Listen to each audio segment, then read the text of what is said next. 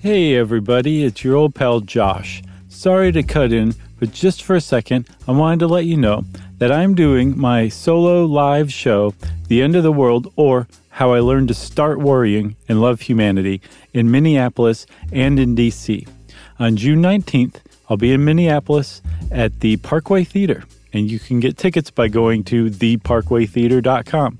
The next night, June 20th, I'll be in Washington, D.C., our nation's capital, to bring the good word to our nation's capital. I'll be there at the Miracle Theater, and you can get tickets to that one at themiracletheater.com. Thanks a lot for coming to see me. I'll see you this June. Welcome to Stuff You Should Know, a production of iHeartRadio's How Stuff Works.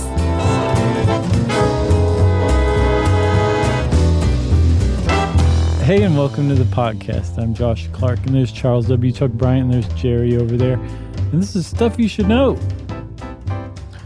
Barcodes. Give me some barcodes. I love them barcodes a lot. You like barcodes too? Sure.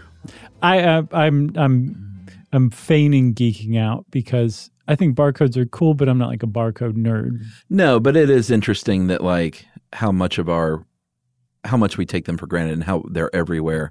Yeah. And after you listen to this or we research this, you'll probably start noticing them and being like, what secrets lie within you? Exactly. Little black things and spaces in between. Well, hopefully if they listen to this, they won't have any questions like that. They'll know all the barcode secrets. Well, sure. I hope. Yeah. We'll find out. We'll see. So, like you said, barcodes are absolutely everywhere. And it is one of those things where you're like, there's one. Oh my gosh, there's one. There's one over there. Like if you work at a company, turn your computer over. Guarantee there's a barcode underneath. There's barcodes all over the place, right? There's one on your forehead. There is. Got it tattooed this morning just for this episode. Wasn't that in a movie, I feel like? Of like probably. Future World where we all have barcodes. Was it in 1984? Like the government put them on our necks. Oh, maybe it was that Apple ad. It was Maybe. the Apple ad. Was it? Probably. I know exactly what you're talking about. I can see a guy with a shaved head in a suit with a barcode on the back of his neck. All right. Well, I hope there's people yelling at their radio right now. Right. So they're everywhere. Their radio. They're on your computer. Uh-huh. They're on guys' necks. They're on the computer or on the radio. Yeah. And they're actually not that old of an invention. Yeah. Let me rephrase that, Chuck. They are exactly as old as you would imagine them to be. Right. Which is, if you thought about it, this is one of those things where if you ask someone, they probably be like, oh, no. But stop talking to me. If you gave a little bit of thought, you might think of the other half of what makes a barcode necessary or able to be used, which is the laser. Wow, man. And that was the big reveal. Well, they can't have preceded the laser. No. It kind of did, actually, though. Well, yeah, sure. The idea, but it took them in concert to actually do anything worthwhile. Right, exactly. Like you and me. Basically, we're both just a couple of lumps and put it together and whew, we're one big lump. We took off like the UPC code protocol. So back, let's set the scene, shall we? All right. Are we way back in it here? Sure. All right. Jerry?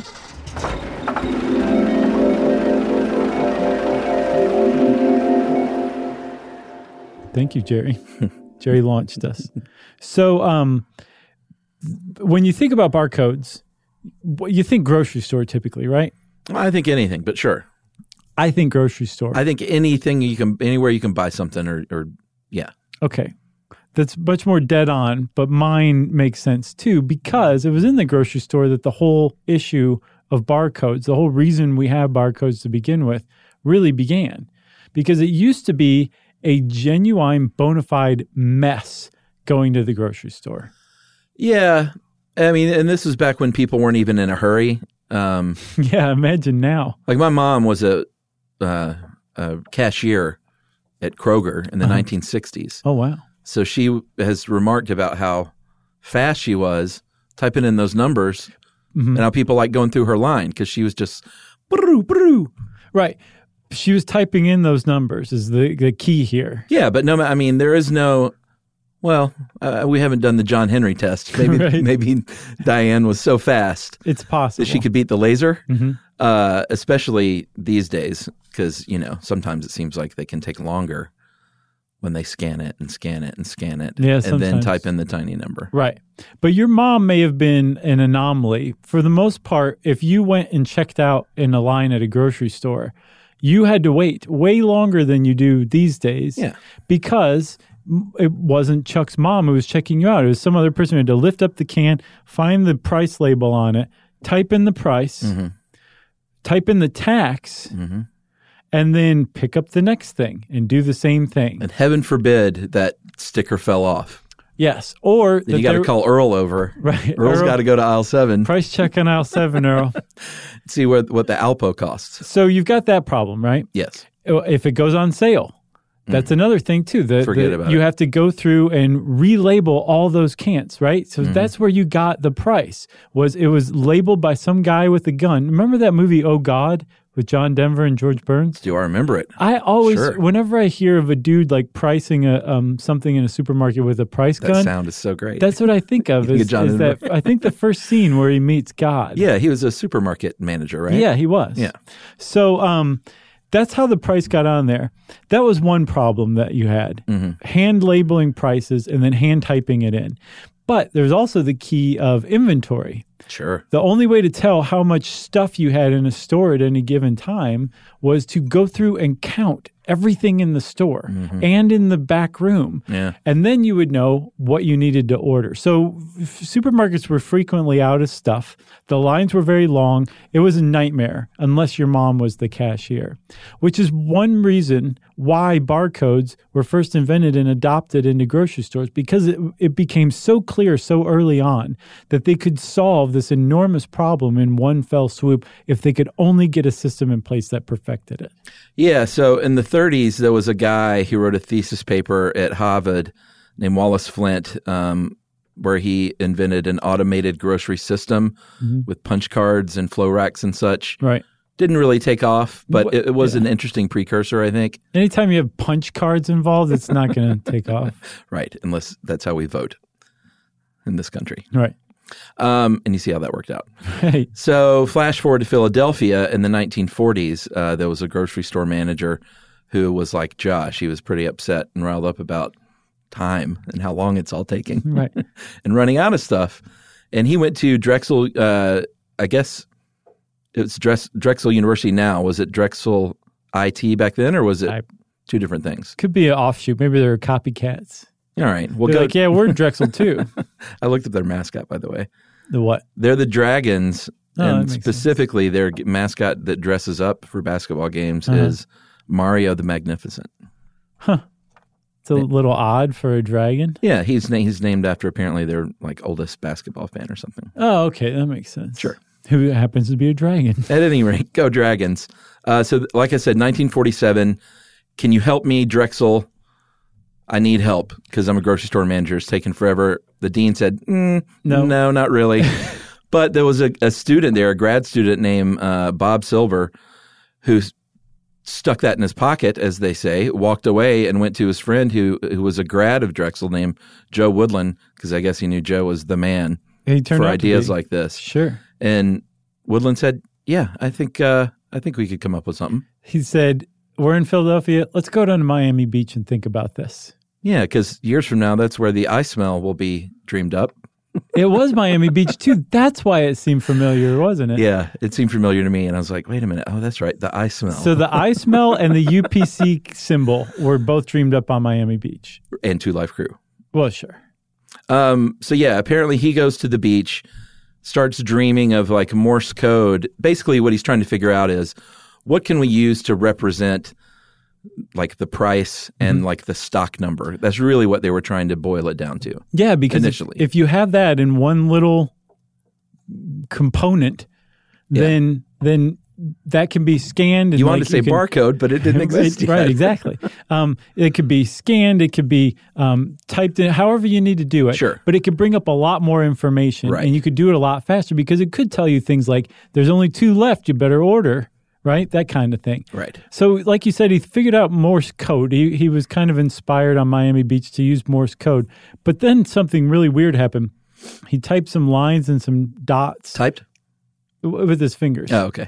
In the sand, right? In the sand, right? Okay. He typed in the sand. And then he just pulled his fingers downward in the sand and turned them into lines. I figured he was drunk or something. Maybe so. And just kind of... He was slurring his sand lines, right?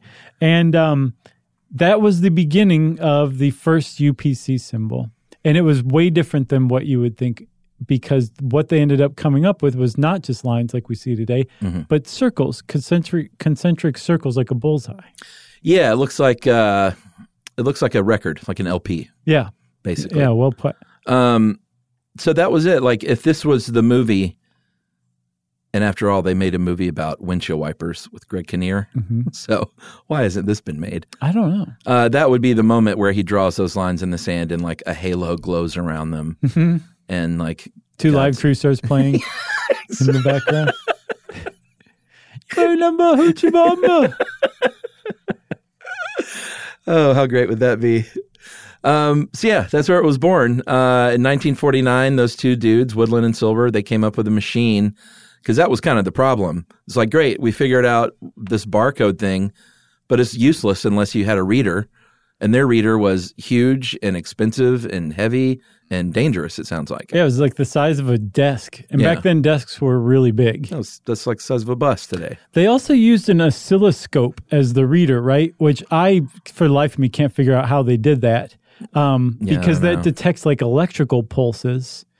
But the upshot of it was that oscilloscope with a 500-watt bulb that got super dangerously hot. Sure. When they put it together with those two kids, these were grad students at the time, or they just recently graduated.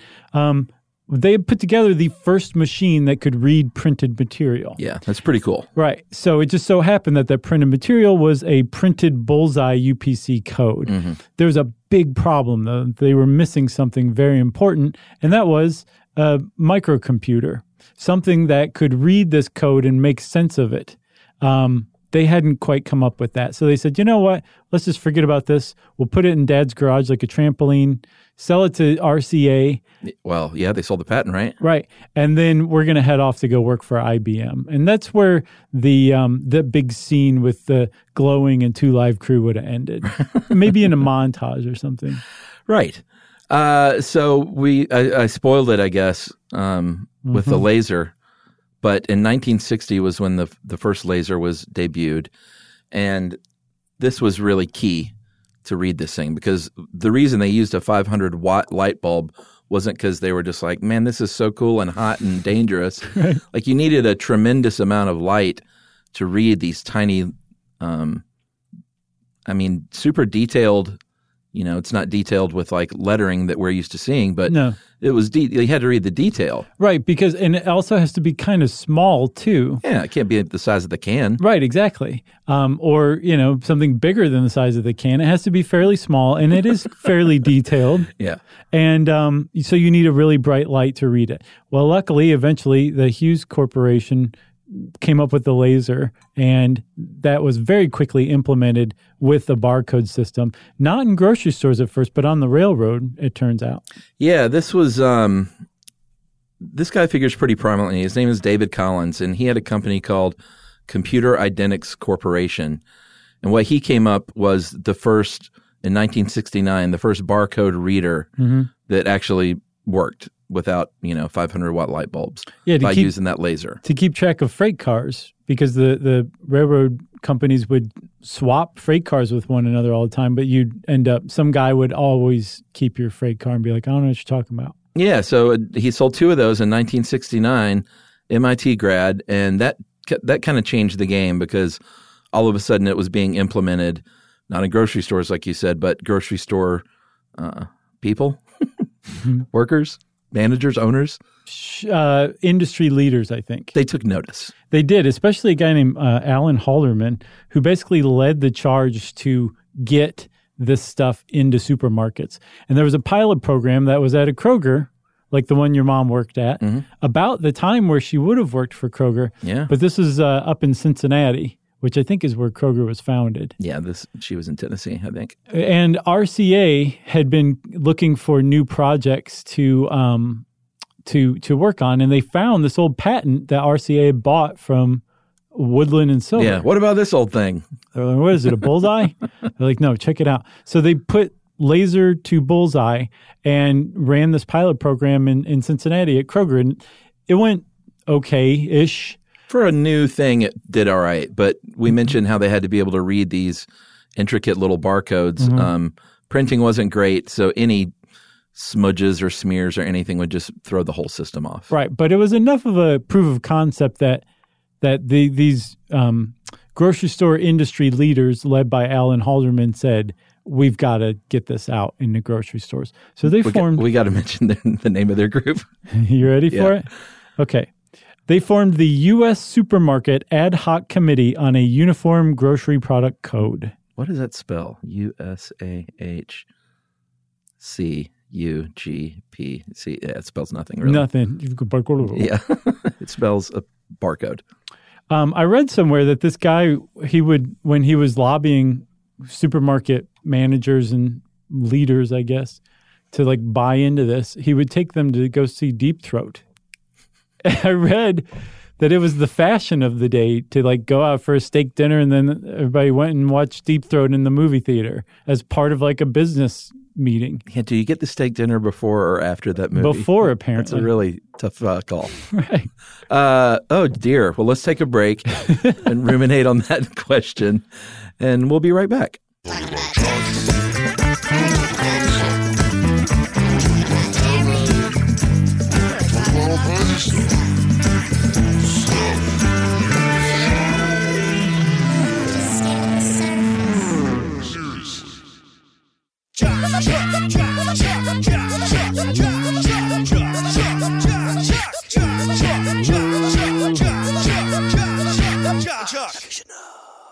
So the U.S. Supermarket Ad Hoc Committee on a Uniform Grocery Product Code is hanging out at Deep Throat. Call them the Ad Hoc Committee? In the porno theater. Uh-huh. Sure, we can call them the Ad Hoc Committee from now on. All right. I just wanted to get it in one more time. And they decided that, yes, the RCA patent with the bullseye was pretty good, but it hadn't worked that good. Yeah. Is it possible there's something better? And this is pretty forward thinking at the time, if you think about it, to say like, yes, this works. This company has a patent on it. Mm-hmm. Forget about that. Could we do better? And they actually launched like a national, basically a competition to come up with something better. Yeah, and this was sort of in the face of manufacturers who weren't too crazy about this idea to begin with, because it would be on them, obviously, like Campbell's Soup, to start putting these codes on their soup cans. And no one really wanted to do it because they had their own systems in place. It would cost them money and time. Right. And they were just like, hey, it ain't broke on our end. What's funny is this article, I think this part came from a Smithsonian article where they're saying like cardboard manufacturers thought it would spoil their product. They're like, it's so beautiful. This box of apple cinnamon oatmeal cannot be spoiled with a UPC code. Yeah, that's weird. But that was part of the pushback, apparently, was they thought it would mess up the product. Right, but they gave in, I guess. I'm sure they were talked into the fact that they could move more product with this in the end. They were taken to see Deep Throat, and they just caved like a house of cards. They're like, man, that steak was good, and so was the cinema. So 7 people, like you said, submitted, 7 companies. And if you go and look at these 7 submissions, it's interesting that some of them, like one was like the LP bullseye. Mm-hmm. There was another circular one, but it looked like Webdings? No, it looked like if a kid draws a sunshine. It was like all the lines were going out from the center. Right. There were a few different variations. It sort of looked like the modern barcode in theory, but then it's so funny when you look at the 7 side by side, you immediately go to that little rectangular one. You're like, oh well, yeah. Just because we're used to it.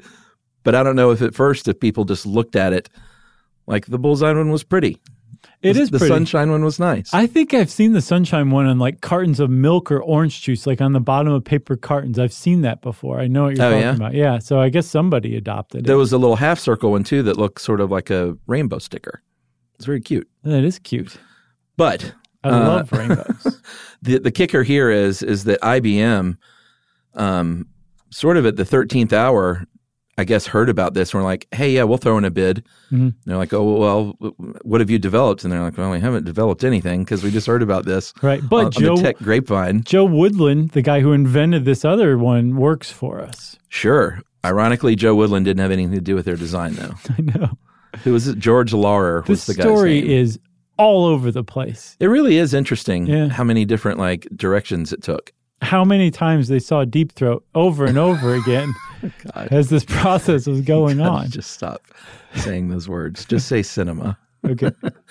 But there was a guy there named George Laurer at IBM, and the advantage he had, or at least as he saw it, and I agree, is that he hadn't seen all these bullseyes and sunshines and rainbows, and he kind of started from scratch. Right.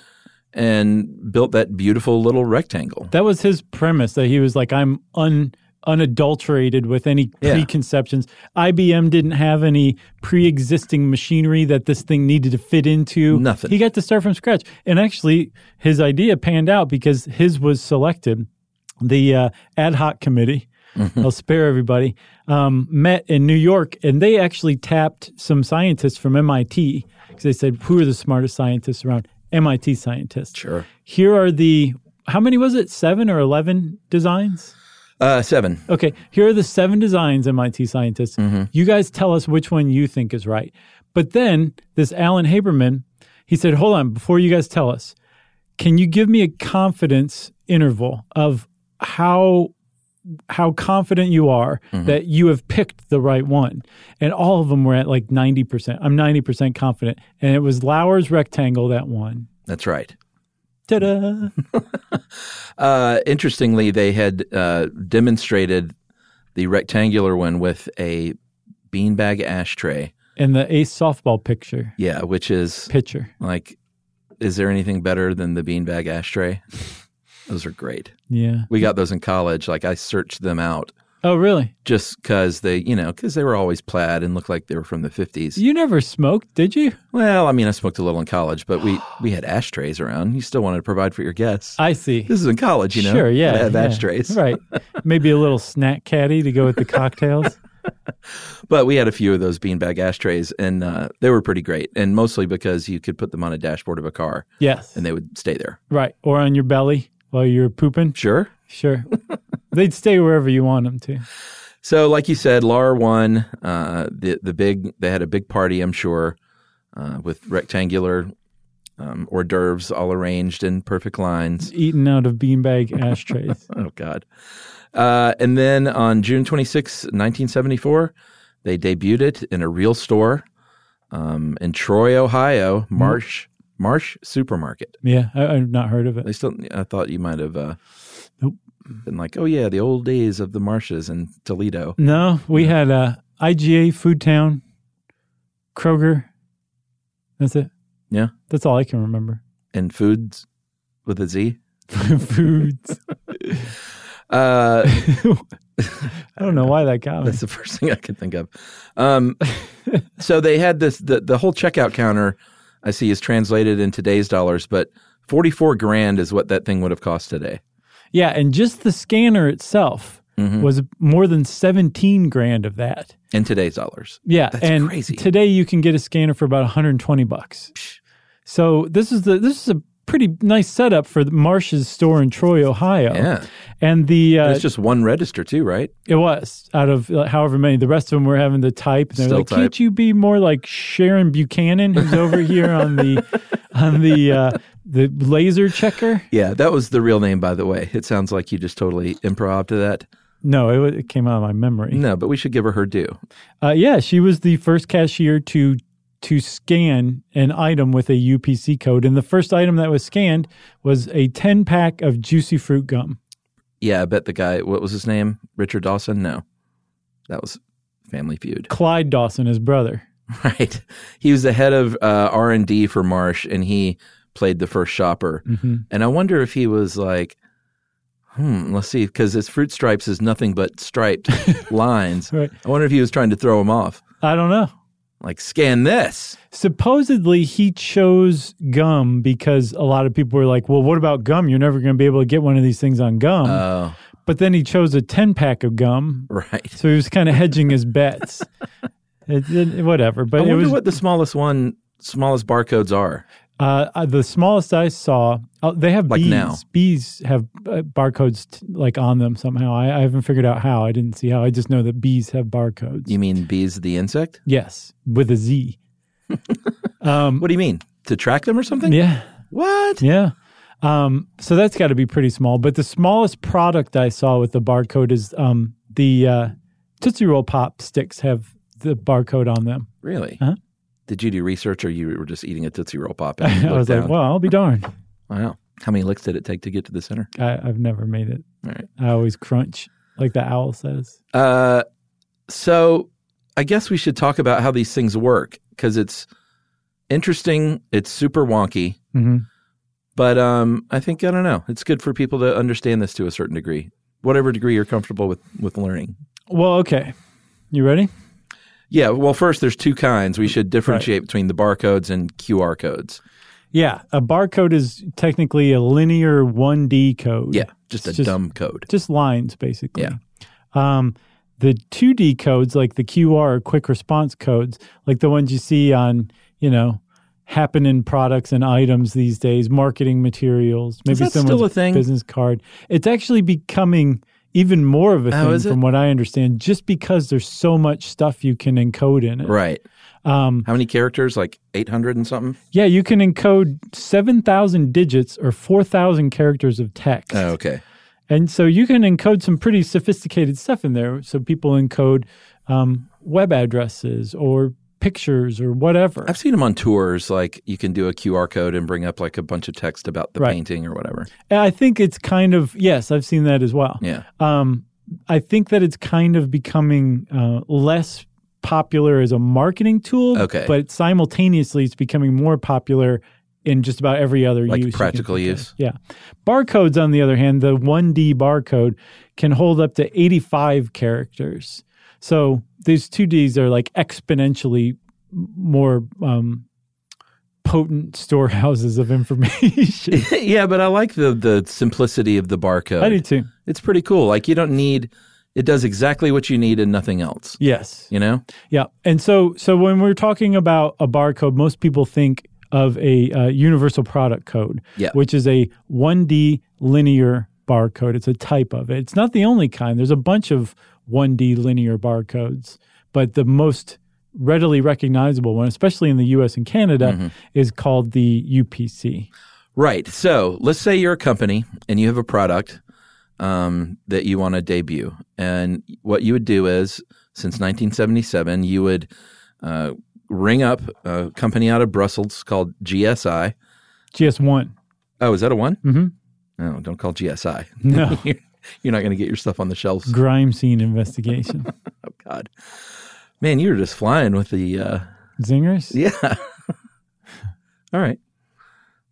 Not all of them are good. Well, I didn't say they were. Oh, okay. I was like, save your applause, Chuck. I'll save it. So the GS1, what you do is you pay an annual fee as a manufacturer, and then you say, hey, I have this new thing. I want to apply for permission to enter the UPC system. That's the Marshall Brain way of putting it. Yeah. Basically like, hey, I want to be registered in the official system. Right. They write back and they say, all right, here, new manufacturer, you have a six-digit identification number. I imagine if you were like the Coca-Cola company, you're already set up with this.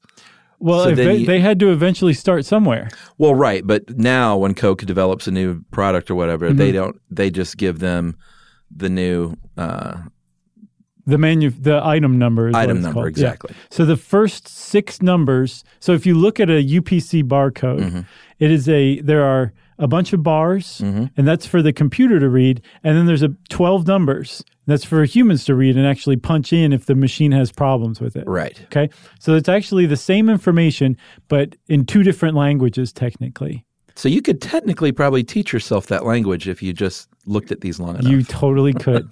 You could. It's interesting. It would be probably the most useless thing you've ever done in your life, especially if you're not in the UPC code industry, and there is an industry. Oh, sure. But you could do that. Yeah.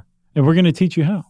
Right. In a minute. But if at every big company, there is a UPC coordinator, and I imagine full departments that handle this stuff. It depends. You can also, if you're a small company, you can contract out with a company that basically does this for you. Yeah, that makes sense. Like if you want to sell on Amazon, but you're not like a big company, right. You have to have a UPC symbol, but it could make no sense money-wise for you to go to GS1 and get a UPC symbol rather than just getting it from a reseller. Yeah. So if you're a huge corporation, though, it's in-house.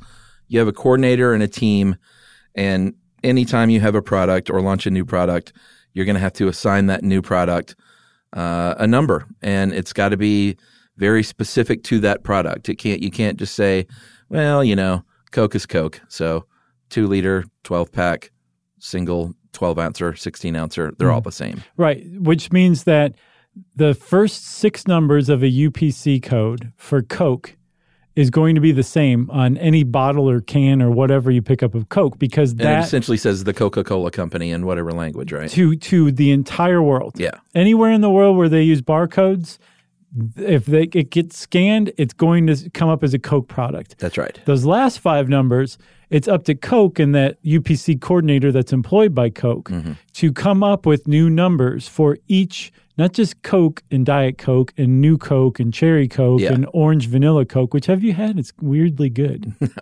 No. You have to come up with not just a different number for each of those. You have to come up with a different number for each of those in each size and each way that those sizes are put together. Yeah, every SKU, as they call it in the business. Right. So a different one for one 12-ounce can of Coke or a 6-pack of Cokes or case of Cokes, and so on and so forth. And I was on that GS1 site, and the way that they put it is much simpler. If you have one T-shirt that you sell, right? It's a vitamin SYSK T-shirt. Okay. Which you can get. Even better. It's a great T-shirt if you ask me. You like that one, right? I love it. Yeah. I think it's the colors on it that really get me. Sure. But you have one T-shirt, a vitamin SYSK shirt, but that thing comes in 4 different sizes: small, medium, large, extra large. And it comes in 4 different colors. You need 64 different is that right? 4x4, 16x4 is 64. You need 64 different UPC codes for that one product, that one T-shirt. And UPC code is one of those dumb things like saying ATM machine. What do you mean? Well, automatic teller machine. Right, yeah. Universal product code. Thank you for calling me out on that. I actually went through this article and got the instances of UPC code. I defy you to find UPC code in the article. And got rid of them all? Yeah. Didn't stick in the everyone retailing. says it. So I wasn't being pedantic, but I was doing it for the people who were already thinking that. And there were people out there thinking that. So the last digit is called a check digit. And this is basically a bit of a fail-safe to make sure that the scanner got everything right. Yeah, it's really convoluted how it does that, though. Yeah, there's a calculation every time you scan something, or every time something is scanned for you, rather. Do you check out yourself at the grocery store? Do you like that deal? I don't, because I very strongly clearly see that they're replacing human cashiers, and I think human cashiers like to do human cashier work, so I go to the human cashier whenever I can. Oh, I love the self-checkout. Do you really? Yeah, because I like bagging my stuff very specifically. So that's why I do it. Like cold with cold, or chunky items, or stuff that contain fat? I mean, what? I could go over my whole system. I'd like you to bore everyone to tears. Come on. But a lot of cold with cold, sizes, where it goes in my house as I'm unpacking. Oh, that makes sense. And more than anything, just efficiently packed. Right. So it all fits. I have a bit of a Tetris-y brain when it comes to packing things. Yeah. And so I get I get really uncomfortable when I see someone else doing it and it's all wrong. Oh, really? Even when it's not your groceries? Like if you look over and somebody else I don't know. I got you. Yeah, I can't even look at that. I look away. So that's my cross to bear, though. Yeah. You're doing a great job of it. But anyway, when they're checking, when they scan something, that calculation is performed every time something is scanned to make sure that check digit calculates out that this is the correct price for this thing. Yeah. However, to me, fact of the podcast, the barcode does not contain a price. No. Isn't that remarkable? Yeah. Remember we said the thing that the reason barcodes were invented was so that they can encapsulate information about that item, right? One of the pieces of information that it encapsulates is price, but it also encapsulates how many are in stock, whether it's on sale, what tax you put onto it, who manufactures it, what size, some item description, all of this stuff. And it's all encoded in that bar, but no one thing is encoded into that. It's just that when you enter that number either by scanning it into the computer or by punching those numbers in, that information goes to the point of sale computer in the store, and it returns all that information to the checkout. Yeah, that's kind of the fact of the podcast for me, because like when you scan it, the price pops up, and I just automatically thought, well, sure, that's encoded in those bars. Yeah, there is no way for you to look at a UPC symbol and discern the price. Yeah. Even if you can read the bars. Yeah. Because the price, one of the reasons it's invented was so you can alter the price without having to go through and hand label everything. Remember, that was one of the reasons why. Pretty cool. Yeah. The problem is that means that there is such a thing as scanner scamming, which some state senator felt pretty good about him or herself for coming up with that phrase. Yeah. But there are some untoward retailers or merchants who will mess with the price of something and hope you don't notice and charge you more. Even if it's by a few cents. We all saw Office Space. That adds up. Yeah. You know? Yeah. And since we're there, you mentioned the Michigan law. I did look that up because they do have a law. Yeah. I didn't yet. Well, the result of the Michigan law against scanner fraud is the seller pays, and this is to avoid a lawsuit. Like, you could technically bring a lawsuit against a company. Yeah. But they can take care of it right here in Brainerd if they want to. So the seller pays the buyer the amount equal to the difference between the displayed price and the charged price, plus an amount equal to 10 times that difference. So you think, that's whopping. Well, I mean, let's say you're charged $9.99 for something that's $8.99. So you get that dollar. You get $1 million. You get that dollar plus 10 times the difference with a maximum of $5. Because I thought, oh man, you could really clean up if they really mislabeled like a TV. Yeah. But it's not. No, up to $5. Yeah, that's where they cut it off. But to me, that's a measuring stick for a good grocery store is without flinching. When they confirm that there has been a discrepancy between the scanned price and the price that they have on the shelves listed, that they just give you the item. Here, do they? Publix does. Okay. That's why I'm a Publix shopper. Right. That and the sheet cake. It's really good. They also have this line of special limited edition ice cream right now. Yeah?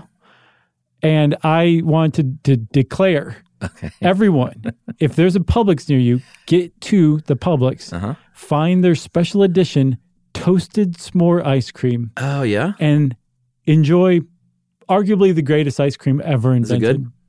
It's good. Good doesn't even begin to describe it. Now, I've had a lot of s'more ice creams. You're going to love this. Is this better than other s'more ice creams? Yes. Okay. You're going to love it. Man, Publix needs to sponsor us. We throw them so much love. They really should. All right. Well, let's take another break, and we're going to come back after this and talk a little bit more about how these things are read.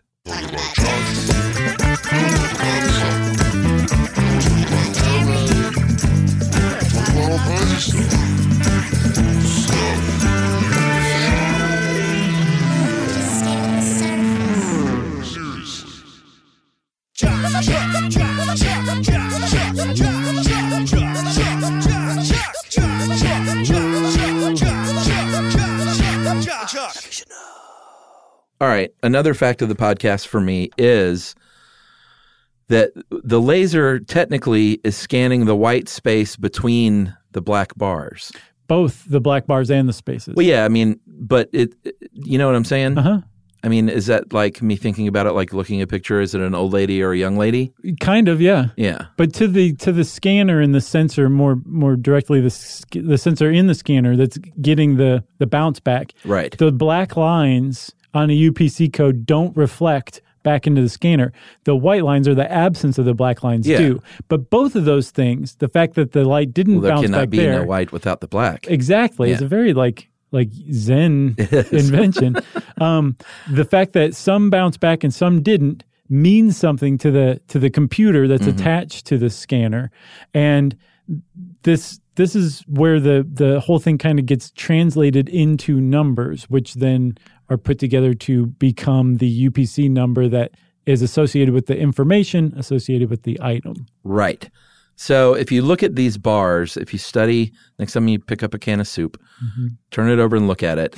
The very thinnest bar that you're going to see is 1 unit wide. You can call it that. Sure. And then every other bar that you see is either 1 unit wide, 2, 3, or 4 units wide, right. And that's the maximum width is going to be 4 units. Right.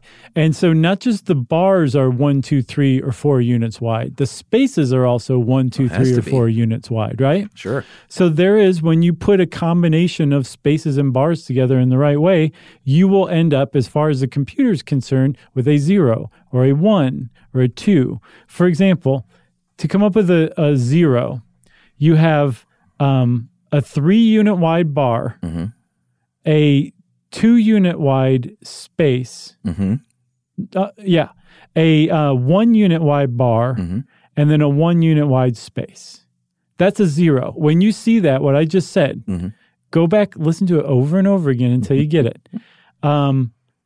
That to the computer is a 0. Yeah.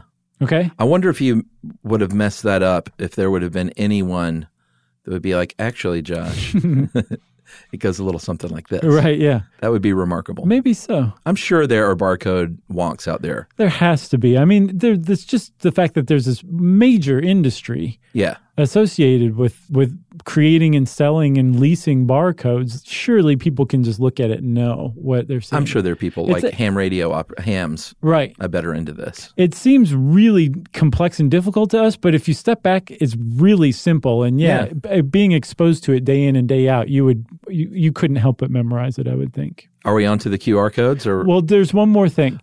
If you'll look at a barcode, the first two, there are 2 lines and then the numbers start. There are another 2 lines in the middle, and then there are 2 more lines at the end. Oh, sure, yeah. And they are larger than the rest of the barcode. Yeah, those are actually the separators. Those are separators, guidelines, whatever you want to call them. And in the middle, those middle 2 lines actually cut the barcode in half. And when that happens, so that the barcode can be scanned any direction, the rules turn into the mirror image. Yeah. So where a 0 would have been like a 3 unit wide space followed by a 2 unit wide bar, it would be a 3 unit wide bar followed by a 2 unit wide space, and so on. Yeah. It's the same number. It's just the mirror image of it. Right. And that tells the scanner, hey, just go ahead and show off. Show everybody that you can read backwards and forwards. Yeah, and that was, we didn't even mention at the beginning, there were specific specs when everyone was developing those 7 test submissions. Right. And one of them was, you got to be able to do these things forward and backwards, guys. Yeah, in your sleep. Yeah. On a beanbag ashtray, it doesn't matter. Yeah, there was also a size requirement, of course, and other things like that. But forwards and backwards had to be in there. Right. I guess for, I don't know, convenience? Yeah, I think so. Yeah? I think that the Cincinnati pilot program Bullseye one was touchy enough that they're like, it can't be like that. It's got to be like really tough and accurate. You can just drop this thing accidentally and it'll ring it up. Right. Gotcha. Which happens sometimes. Yeah, it does. And then when you're doing it yourself, that's the only problem, is when you have a problem, because then you got to call the person over. Oh, that's the worst. And that person has to, they're managing 8 different registers. Move. Yeah. And then the people in line behind you are like, oh, God, I should have just gone to the cashier line. This guy he's no cashier. I know. He's no Diane. Have you noticed also that retailers, companies, stores are Why'd you just put that in scare quotes? Hurting people more toward self-service by having fewer and fewer human-run checkout lanes open at a time. Yeah? Yep. I haven't noticed that. It's bugging me. Yeah. I it bugs me. So when you go to a store, do you have a friendly conversation with your cashier? No. Usually? You don't even interact then? You just like them having their job and being quiet about it? I guess so. Okay. No, of course I do. I chat with people. I'm a friendly guy. By the way, we should shout out. Was his name Brian? I was in a major big box flat pack furniture store over the weekend. Which one? And a guy approaches me with a Josh sent me shirt. That's awesome. And I took a picture. He was very nice. I think his name was Brian. But he's like, I don't want to bug you. I was like, dude, you're wearing a Don't Be Dumb shirt. It's like, you got to come up to me and say something. That was very cool. And I asked if he minded if I took a picture of him, and I texted it to you. I know, I got it. And I was like, Chuck's texting me on a weekend? This must be good. He's quitting the show? Can't take it anymore. Won't be there Tuesday, period. Tell Jerry. Yeah, it was kind of cool to see him out in the wild. It was a great picture. Anyway, back to QR codes. These are way more complex. If you look at a QR code or a 2D barcode, which, by the way, came around in 1987, which is hard to believe. I mean, it seems like at least a 2000s thing. Yeah, easily. But this, like we said, can store a ton more information vertically, horizontally. They use dots, hexagons, rectangles. They use bullseyes, which is kind of ironic. When I look at a QR code, I don't see any of those shapes. You see like the one bigger shape mostly. Yeah. Right? I mean, I just see a bunch of blocks and different patterns. That's the most universal one. Just like the UPC is the most universal 1D linear. Right. That QR code is a type of 2D code. Oh, okay. But there are ones that have tons of different like patterns and stuff too. Gotcha. You just got to stare at them, man. Yeah. And then you're like, oh, it's a donkey. Right. What were those called? The Magic Eye posters. Yeah, I used to enjoy those. Yeah. I always got it eventually. I think we didn't do a show on these, did we? I don't think so. We've talked about it before. That sounds like a short stuff to me. It does. Let's do it. Okay. So QR codes work because basically because everyone has a camera in their pocket now, because you have to have a very complex reader on hand, and that is a camera basically. Yeah, if you run a product with a QR code through a supermarket scanner, forget about 1D scanner, it'll say like does not compute. Smoke will come out of it. It'll spin around. Yeah. It won't be good. So you need an image recognition software to scan a 2D code, but the camera on your phone does a really fine job, which is why you're starting to see them everywhere, like in museums on tours and things like that. Yeah, I used one just the other day on a home security camera. They have a little QR code on the bottom. Right. And to get it going, you just point your camera at it and it locks it in. I know exactly the one you're talking about. Pretty cool. Yeah. So, Chuck, I think we've been kind of dancing around what's ultimately the biggest question of this whole podcast, and really the reason we created it. Is the UPC code the mark of the beast? The devil's mark? How did you know about this? Because I have never heard this. Had you heard this, or did you just come across it? I knew paranoid people in the 90s, so I was familiar with this. So refer to our Satanic Panic episode as background, but apparently when these things started coming out, there were people, or maybe this is all urban legend. No. There were. I saw reference that Pat Robertson. Somebody tried to link to a video of Pat Robertson on the 700 Club talking about this, and I couldn't find the video. But it's possible what you're saying. From what I saw, it started out as a real thing. All right. Well, it all goes to the book of Revelation in the New Testament, where, as everyone knows, if you've read the Bible, Revelation is when they talk about. It's when the Bible gets really good, and it's when it talks about the apocalypse and the beast, and raining fire down from the heavens and stuff. And it says this: He causes all, both great and small, rich and poor, free and slave, to receive, and he is the beast, right? Sure, yeah. Satan. Yeah. To receive a mark on their right hand or on their foreheads, didn't say back on the neck, no. That no one may buy or sell except one who has the mark or the name of the beast or the number of his name. Somehow this got locked into the fact that barcodes were now on products. Right. Like that was the mark to sell.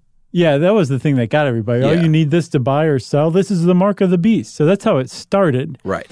And then it evolved pretty quickly after that into just a straight up urban legend and rumor that those guidelines, the 2 in the beginning, the 2 in the middle, and the 2 in the end, actually were encoded 6s. So 666. Which meant that every barcode in the world, or every UPC symbol in the world, had 666 embedded in it, which clearly made it the mark of the beast. Right. And poor George Lehrer, who invented this, is like, no, I swear I did not create the mark of the beast. And apparently he got a registered letter once from Satan himself saying, how does it feel to have done my bidding, sucker?